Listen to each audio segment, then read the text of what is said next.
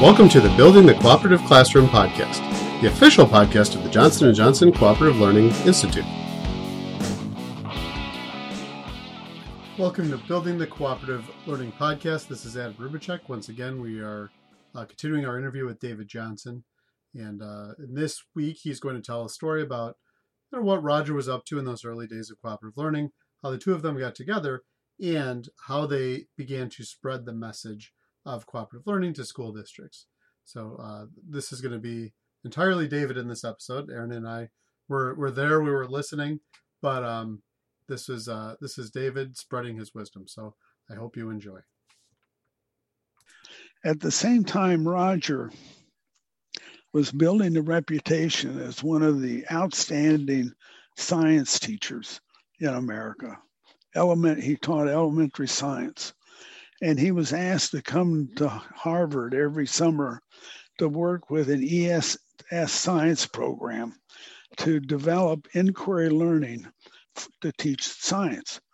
And this was funded out of the Eisenhower's concern about Sputnik and the fact that we were behind in the space race. And he thought we really need to redo science education. So with Jerome Bruner and Suchman, a group of people interested in teaching science, Roger developed this ESS science curriculum, which essentially was an experience-based science curriculum built on inquiry. And that is, they would do things like put a group of students together around a table, dump a bunch of blocks on the table, and then just say, do something. And then watch what the kids did. And then gradually they would get more structured, like maybe you should sort them into similar shapes. Maybe you should sort them into similar colors. Maybe you should sort them in the way they fit together. And but guide them through a set of inquiry situations, some of which were absolutely fascinating to me. I don't know how the students reacted, but they would do things like they would show kids an inclined plane and say, here's a steel ball. Now, if I put the steel ball in the middle of this inclined plane, will it roll down or will it roll up? And why? Explain it. And then they would put the steel ball in the middle of the inclined plane and it roll straight up to the top. And then they'd say, now explain that. And of course, the explanation was there's a very powerful magnet hidden at the top of the inclined plane. And the magnetic force was greater than the gravitational force. But it'd take kids a while to figure this out, and it was a wonderful, wonderful learning experience, studying these supposedly dilemmas. Well, Roger and I would meet every once in a while. Every time he came to Boston every summer, he'd stop in New York where I was and would visit for a couple of days. And then when he's coming home from Boston, he'd stop and would visit for a couple of days. And I kept telling him, kids don't know how to work in groups. You have to train students to work in groups. You have to give them a structure. You have to teach them skills. You have to help them form. And the inquiry people never even considered this. They were into how to structure these intriguing problems. And so through a series of flukes, both Roger and I ended up at the University of Minnesota in 1969. And then I kept saying, look, Roger, the kids don't know how to work in groups. And so we started cooperative learning.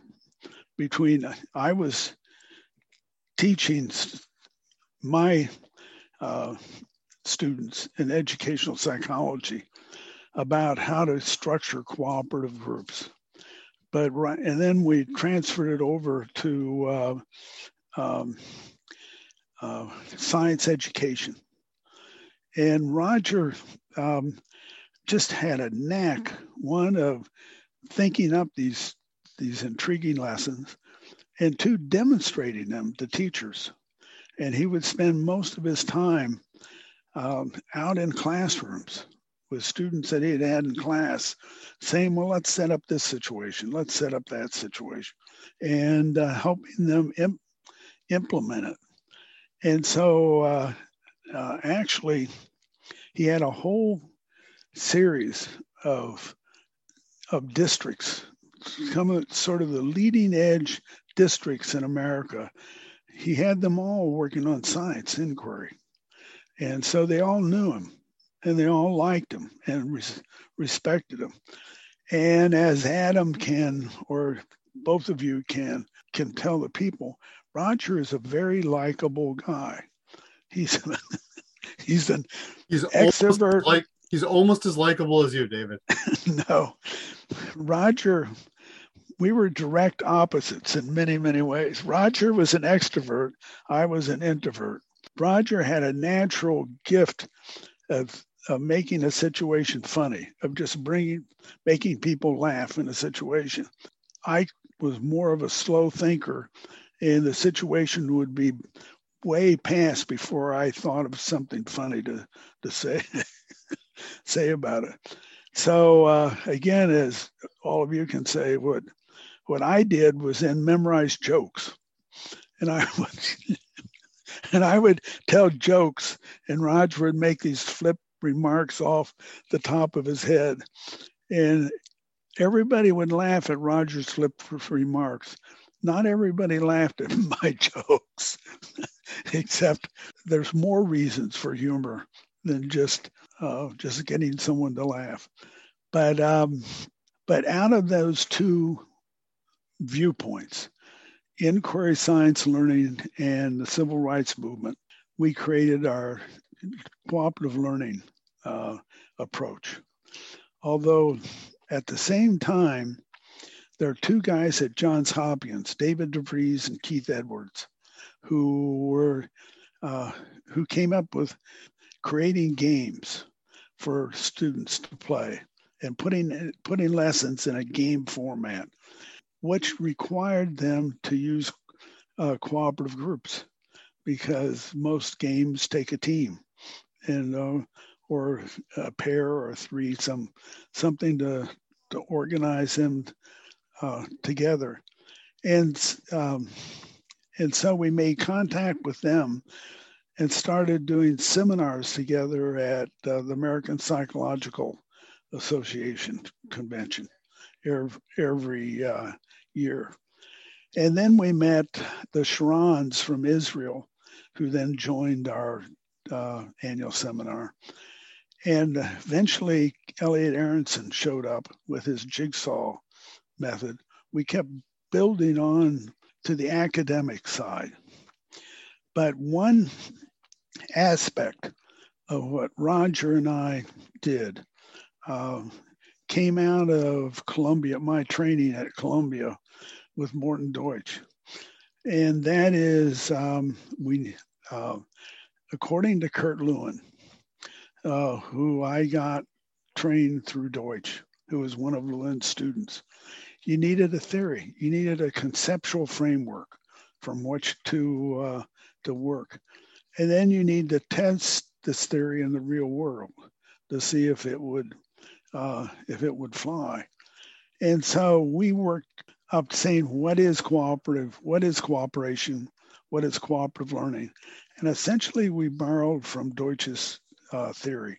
One reason was he was my advisor at Columbia.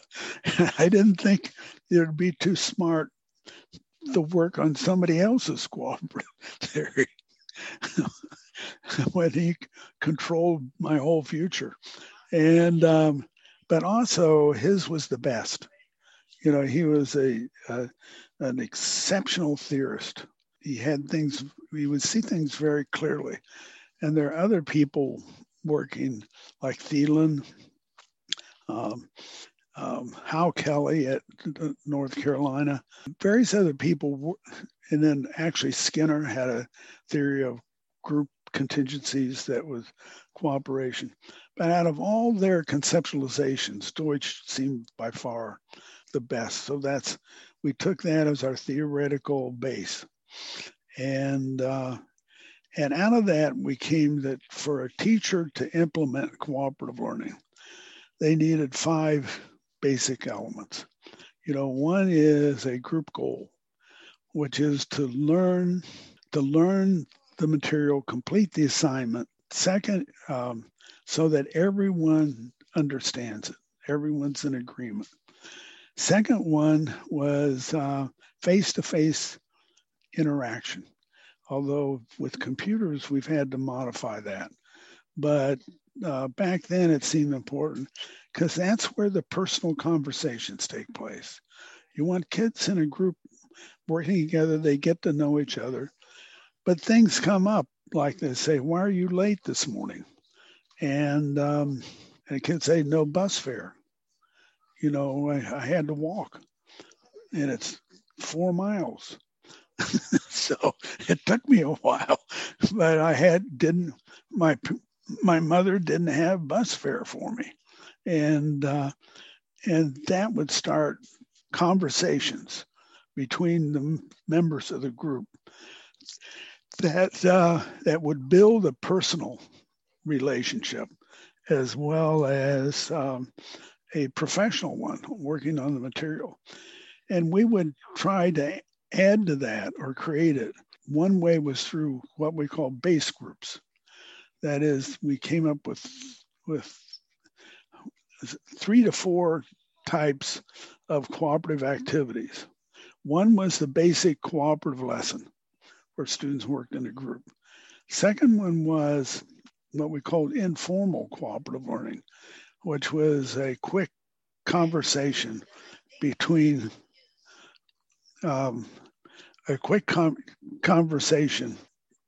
two members of a class about something the teacher had just said.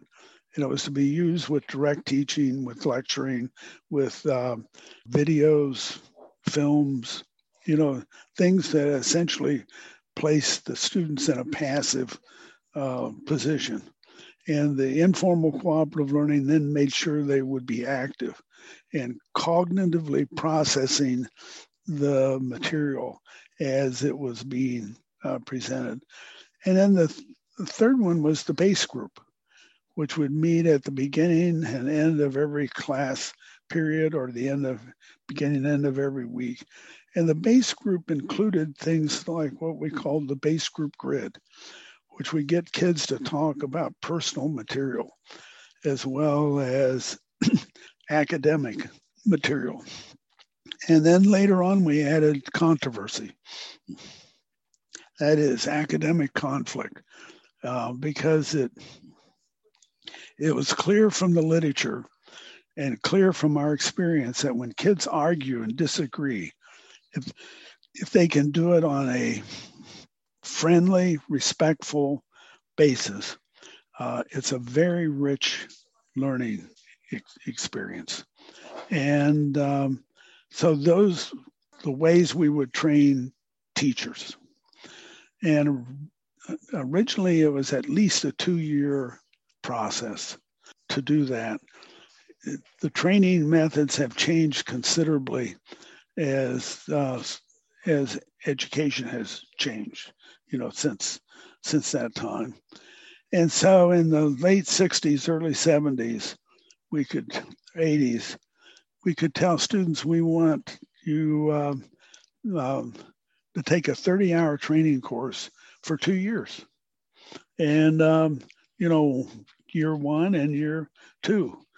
And many districts would gladly do that. But later on, education keeps getting more complex. And so it's very hard to do that. And the end goal, what you guys are our best example of right now, the end goal is to turn the training over to the district and have the district have their own people doing the cooperative learning training. And so that would go on continuously, maybe never, hopefully never end, because it is complex to implement. Again, here's a good stopping point. Next week, David's going to continue his story and start talking about just a little bit of when were the aha moments. When did he realize that he and Roger were onto something? So we'll start there. But until then, let's cooperate. Thank you for listening to the Building the Cooperative Classroom podcast, the official podcast of the Johnson & Johnson Cooperative Learning Institute. Please check out the show notes for all relevant links, including a link to our Twitter account and the Cooperative Learning Institute webpage. This podcast is copyrighted under the Creative Commons license, copyright 2021. Theme music courtesy of Jimmy Ryan.